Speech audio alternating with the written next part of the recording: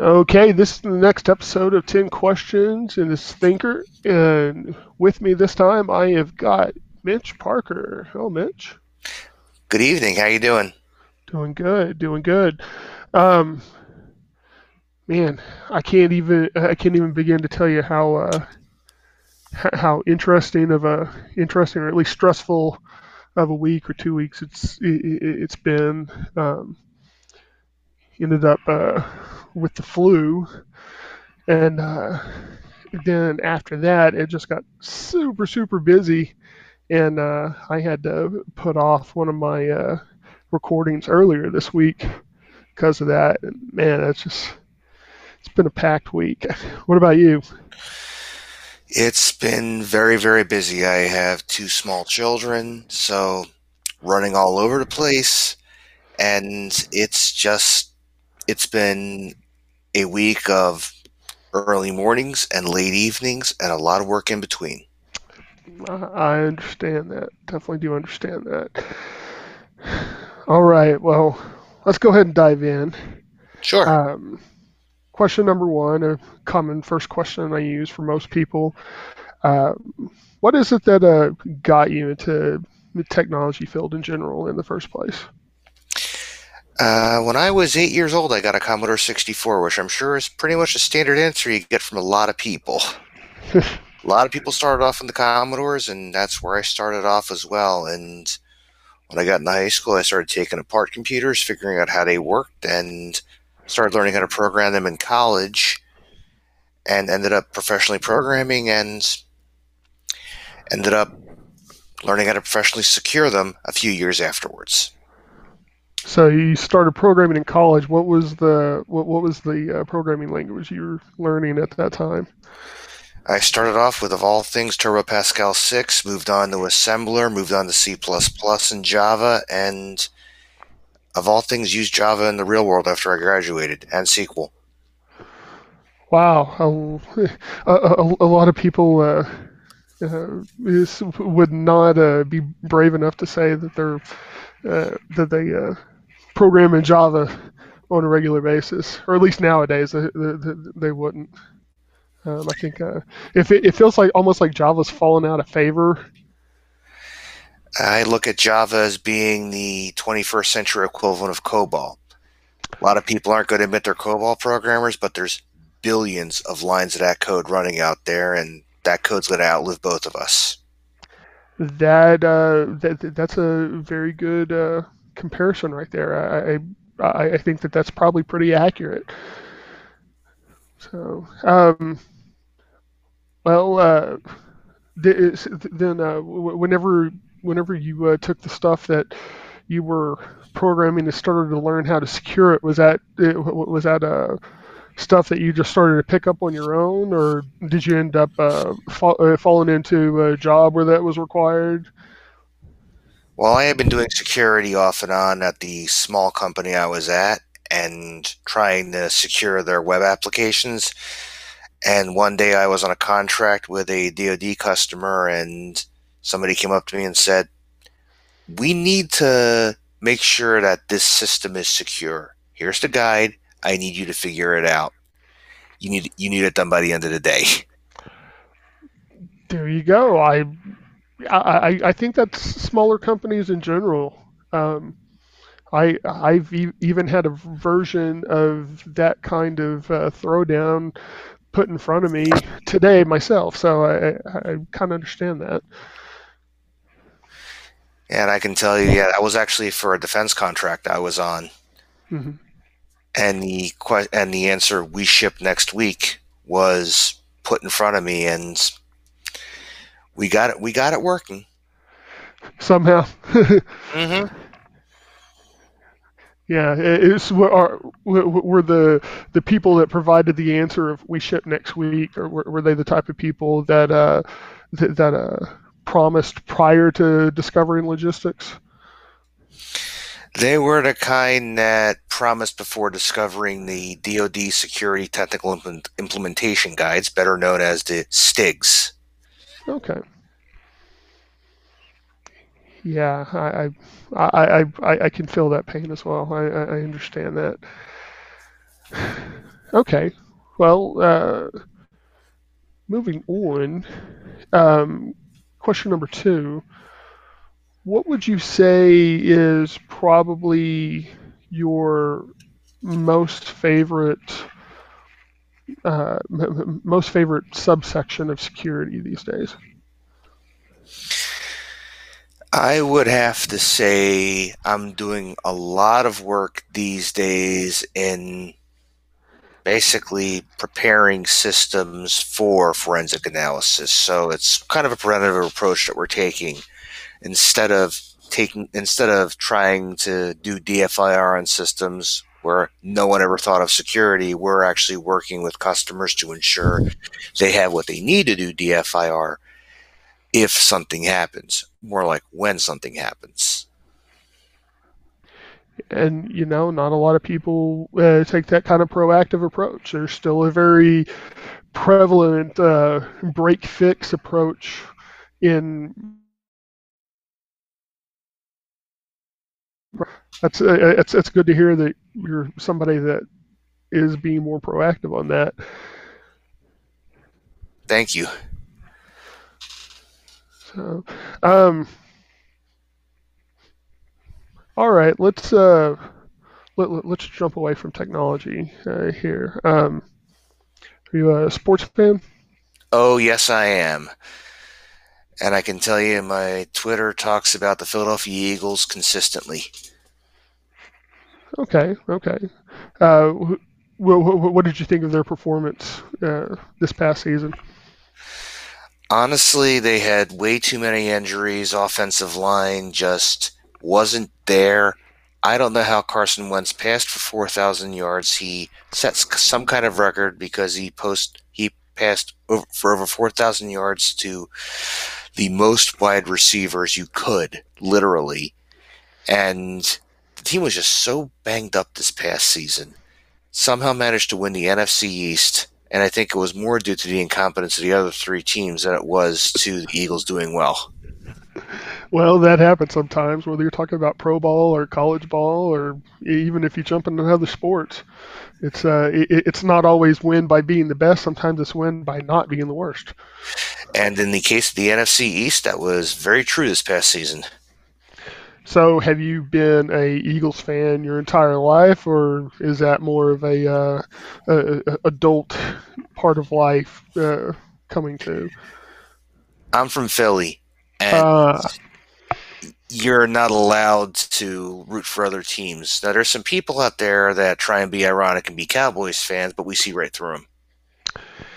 yeah. Well, I'm from Texas, and even though I don't actually live in Dallas, I have had people all my life tell me, "Why aren't you rooting for the Cowboys? Why aren't you rooting for the Cowboys?" I was gonna say that was pretty much the entire reason the Houston Oilers left Texas is because no one wanted to root for a team other than Dallas. I actually rooted for the Oilers. I the other big thing that I always remember is that those 4 years that the Buffalo Bills went to the Super Bowl straight in a row. Yeah, I rooted for the Bills all 4 years right there. And I can tell you, I remember when the Patriots played the Rams in the Super Bowl about 20 years ago when Tom Brady was a rookie. Hmm. My favorite thing about watching that Super Bowl was thinking, "Oh my God, this! I hope this guy Vinatieri isn't going to be the next Scott Norwood." Well, he ended up working out a lot better than you were thinking at the time. It sounds like. Absolutely, and he's a local celebrity here in Indianapolis because he's played for the Colts for a very long time. He's about the only expatriate the Indy fans like. Very true. That makes sense. I didn't even think about it that way. Um, well, being in Indy, have you been drawn into the cult of Hoosier basketball yet? That's something you cannot escape. I mean, out here, pretty much basketball is everything, and there is that whole what team do you? It's they don't talk about the Pacers out here. They talk about IU, Purdue, or Butler. Okay. Yeah, I was in Arizona for a while. It was a similar it was a similar atmosphere with the place I worked at. It was all about basketball. It was all about University of Arizona basketball. I don't entirely know for sure why, because they're University of Arizona and Arizona State. Neither of them seemed to be exceptionally good while I was there. Well, I can tell you back in the mid 90s when Lute Olson was head coach of Arizona, they were consistently one of the best teams in college basketball. And when you got a legendary coach like Lute Olson, everyone's going to love that guy. True, true. Yeah, that would that would make sense. That's another cross sport truth. Um, I'm sure we could sit here and just start naming off coaches in any sport, any school, any pro team that are exactly like that. Tell you for sure. Ever since I left Arizona, I have never really stumbled across uh, any groups that I have any connection to locally that do March Madness brackets like they did out there. Yeah, I've actually we don't do them at work, but I actually joined on to a tech company's one a couple years ago, and unfortunately, the girl that ran it, she went off to another company, so I got to find someone else to do my bracket with this year. Yeah, I don't know what you've run into with people how they choose to do their brackets, but I've had people in ones that I ran that they chose them just based off which mascot they liked. Um, or I had a couple of people that asked me to choose for them, even though I mean, goodness, I made educated guesses, but I've never been one to sit down and watch college basketball. So all I knew was what I'd seen in the news about who had a big win here, who perennially was any good. So that was that was always an adventure.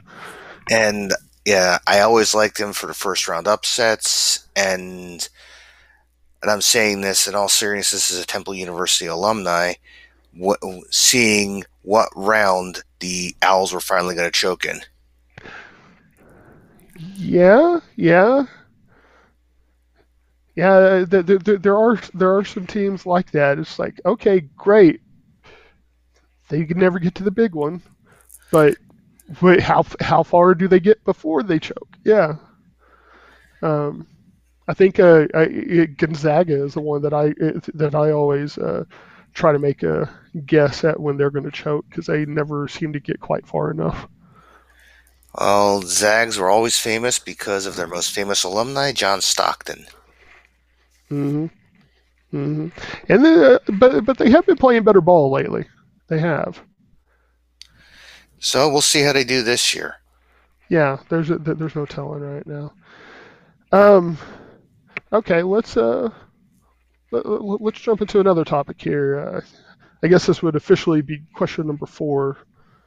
Um, are you more of a morning person or a night person?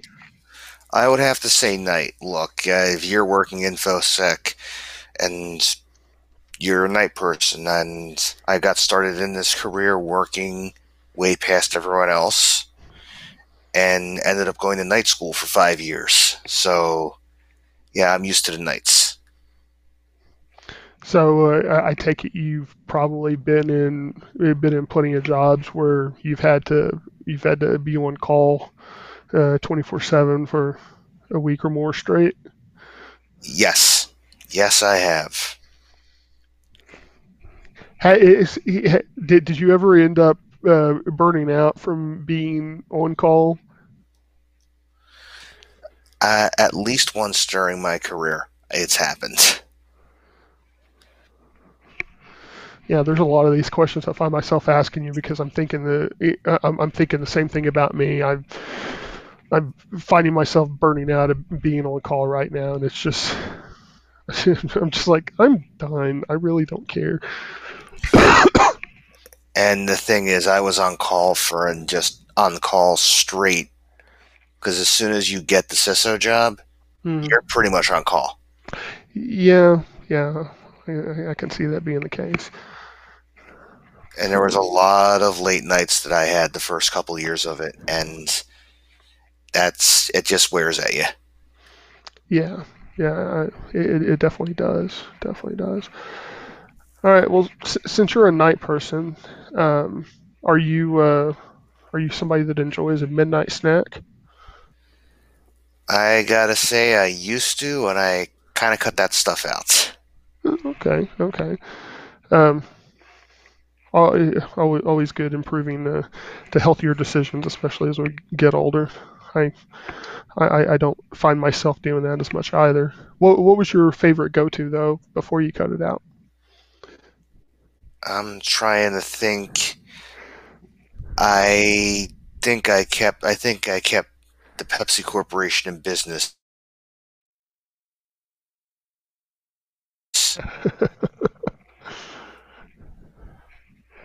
Yeah, I'm I'm keeping Coca-Cola in business right now.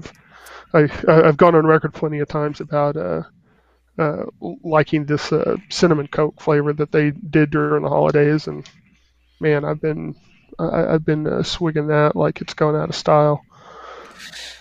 I also remember when Jolt Cola first came out, and I used to love that stuff too. But Joe Cola was good. It was good. I don't know how bad it was for me, but it was good though. all I remember is twice the sugar, twice the caffeine, and boy, did that keep you up when you were at do stuff.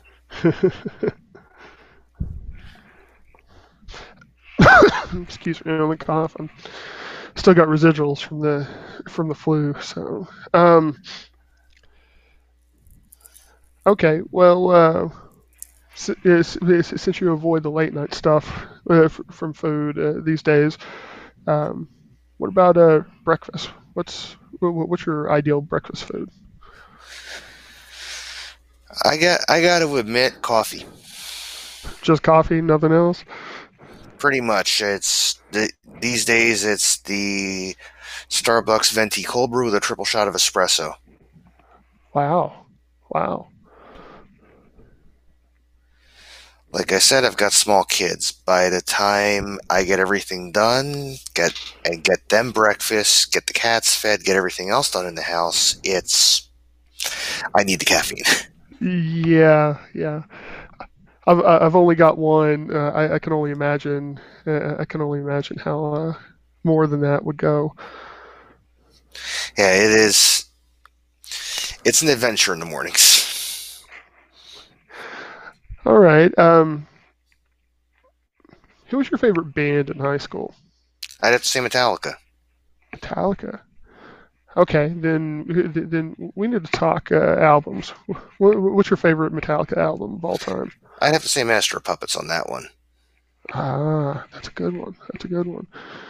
Is there an album that you think that they shouldn't have done? Oh, I'd have to go with Saint Anger on that one. Oh, you didn't like Saint Anger? Oh, it's like there's two albums I really didn't like, but I really didn't like by him, and Saint Anger because how do you do an album without a Kirk Hammett guitar solo? That shouldn't exist. Okay.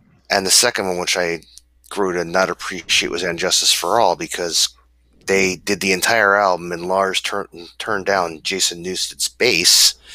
So, and I thought that was kind of a dick move. Yeah, yeah, I'm with you on that one. I've thought the same thing ever since I learned that that happened.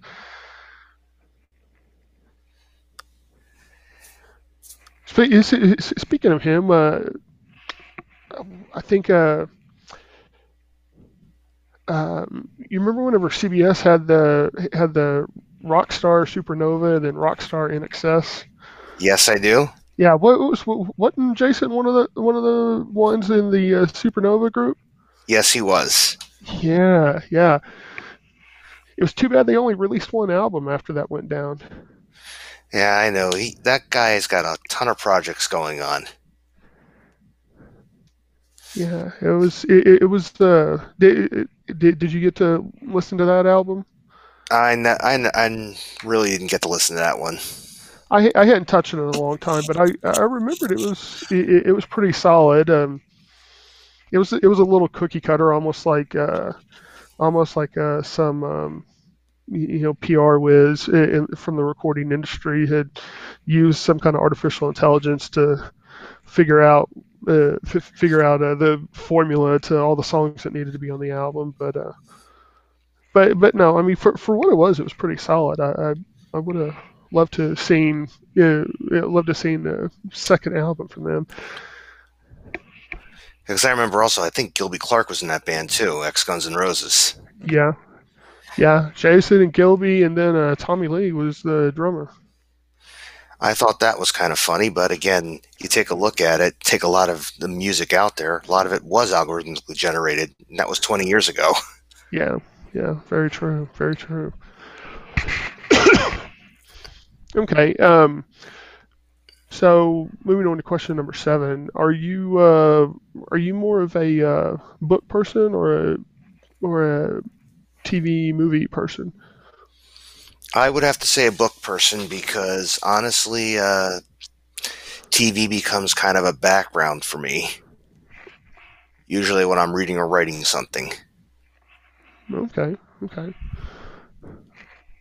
Um, uh, I'm always personally fascinated to people that can tune it out because I know I actually have problems tuning it out. It's it's a bit of a twist. I need to normally turn that stuff down if I'm going to focus on anything else. Um, who's your favorite author? It used to be Neil Stephenson. I used to read a lot of his stuff, but I kind of, after the Baroque cycle, I kind of dropped off. So I'm looking here at my bookcase, and it's kind of sad because I really haven't read that much that's non-tech lately. Hazard of the job, right? Absolutely, and again, there's been a lot of great books out there. I just haven't had the time to really finish a lot of the ones I'd like. Yeah, I can understand that. And the last one I read was All Aboard. It was a book by an attorney I know, Olga Mack. She's CEO of a legal tech company out in California, and it talks about what steps you need to do to actually become a successful board member. Hmm, And I thought that book was really interesting, and I thought it brought up a lot of very interesting ideas about how to better expand security. okay, okay. I'm gonna have to go check that out. And between expanded security and how to be a good board member, because man, that seems like more of an art than a science sometimes. It really is on both fronts. And again, there's a lot of commonalities in there between being a board member and working in information security. And the truth is that both of them are positions where you have to influence without direct involvement. And there's a lot we in security can learn about how to present ourselves, how to be organized, and how to network. And I think that's where we have a lot of room for improvement in the industry. Okay, okay. Yeah, I don't know anybody that would disagree with that. Fortunately, implementation on anything it's like pulling teeth. It doesn't matter if it's security or if it's even putting something in. Implementation is always pulling teeth. hmm hmm The whole implementation and pulling teeth and all that jazz. Um, the only place I haven't had trouble with implementation is my current place because yeah, I'm at a PCI shop and everybody there has been so indoctrinated that PCI, it has to be maintained, yada yada yada. And so all I have to do is invoke those three letters, and everybody's like, okay. Well, It's one, it's weird. It's an odd feeling to get people just to agree with something without fighting. well, if you take a look at the effects of PCI, there's a couple things you got to factor in there. Number one is obviously the ability for people to get paid, because a lot of merchant banks want PCI certification, and also the net effect of paying less in your insurance policy for it. Hmm. So there's a lot with PCI. New 4.0 standard I happen to like very much, but they need to take more of an approach of, hey, the cloud exists, other than let's try and secure this environment that is 10 years out of date. Yeah, yeah, yeah. I've got a cloud project ahead of me. Yeah, since my workplace got acquired, and the new owners are wanting to push everything into the cloud. So that'll be fun. I was going to say, yeah, a lot of people have put PCI in the cloud and it works. Yeah, it does. There's some there's you got to do a little bit of creative interpretation on a few things, just because there's certain things that are done that there's not really an exact equivalent in older on-prem networks all the time. Um, but for the most part, yeah, it's one of those things that you apply what you do to the new environment. It doesn't matter where it is. So I, I just think the biggest thing on the new PCI standards, and this is something I've been looking at, has been that they don't account for realities of BGP or DNS hijacking. right, And that's been my greatest qualm with the new PCI standard is how do I account for that? I haven't had the time to dig that out and start reading it yet, but I think I'm gonna have to now.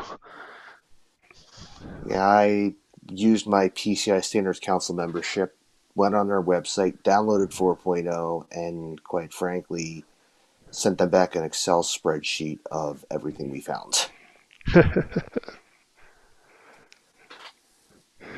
Okay.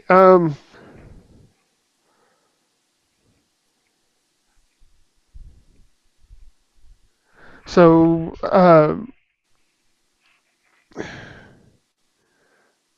I'm drawing a blank for the next question. Um,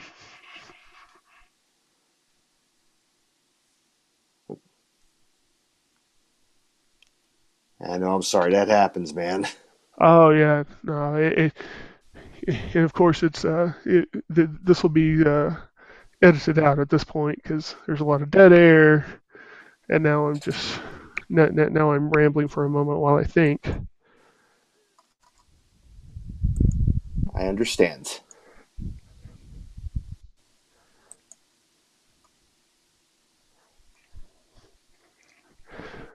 Actually, you know what? I I want to revisit the Philly and the sports thing. Um, you were saying earlier that you're a big Eagles fan and you grew up there. Um, are you on the bandwagon with any other Philly teams? Well, I am, and also a Sixers, Phillies, and Flyers fan. And I will tell you, we wanted to take our kids to their first baseball game. We drove to Cincinnati, took them to see the Phillies play. Hey, that's dedication. And when I go to Bankers Life Fieldhouse to watch the Pacers, it's usually against the Sixers. Okay. Um, all right. So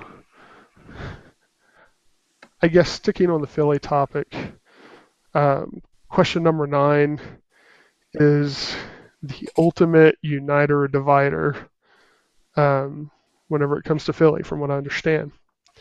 But Which place has the best cheesesteak? D'Alessandro's out in Roxborough. What makes it the best? So I'll be very clear about this. Geno's and Pat's are where we send the tourists. There's Tony Luke's in Front in Oregon, which is always good. There's Jim's Steaks on South Street, which is also really good. But again, with the combination of the bun, the cheese, and the overall presentation, I am going to have to give the edge to D'Alessandro's. Even though Jim's has the better hot peppers. Okay, well, definitely got places to add to my list once I finally am able to head up that way and poke around. Oh, yes, and Steve's Princess of Steaks is also good as well. But again, I just remember when I worked at the base, every Wednesday was D'Alessandro's. Okay, okay. Well, if any other Philly people are listening and you vehemently disagree with that, you can find Mitch at Mitch Parker CISO, and you can take that up with him. Don't take it up with me. I'm not a Philly cheesesteak authority by any means. Okay, that gets us to question number 10, Okay. and kind of like I had my standard one that I started with, I've kind of got my standard one that I end with at this point. What's the both the best and the worst advice you ever have received? So, best advice I ever received was when I started off in information security when I was a defense contractor and basically told to watch yourself. This is how the workforce really is when you get into infosec, and these are the people you need to watch out for. Just keep focused on the work and always make sure you do the right thing and have evidence. And when it comes to the worst, I'm going to have to say when I was applying for my job at Temple Health in 2008, I actually had someone come up to me on the street who didn't want me to apply for a job and said, "You know, Mitch, I heard the CIO is getting rid of that position. You might want to apply elsewhere." And the worst advice was to actually even consider for 5 seconds that someone out there was actually even being remotely serious about that and didn't have nefarious motives. Okay, okay. Yeah, I've heard a few other stories like that from people. That's not fun trying to suss out people that have ulterior motives whenever they do stuff like that. Yeah, I'm thankful that person lasted less than a year and a half after I joined the organization. All right. Well, that is the end of 10 official questions. Um, have anything else you want to add before we're done, or anything you want to plug? Well, I'll tell you, I mean, the best thing I can really say to anyone is I like trying to reach out to people that are getting into the field. And one of the things I found at InfoSec is there's a lot of gatekeepers out there. There's a lot of people that really don't want to have others in InfoSec.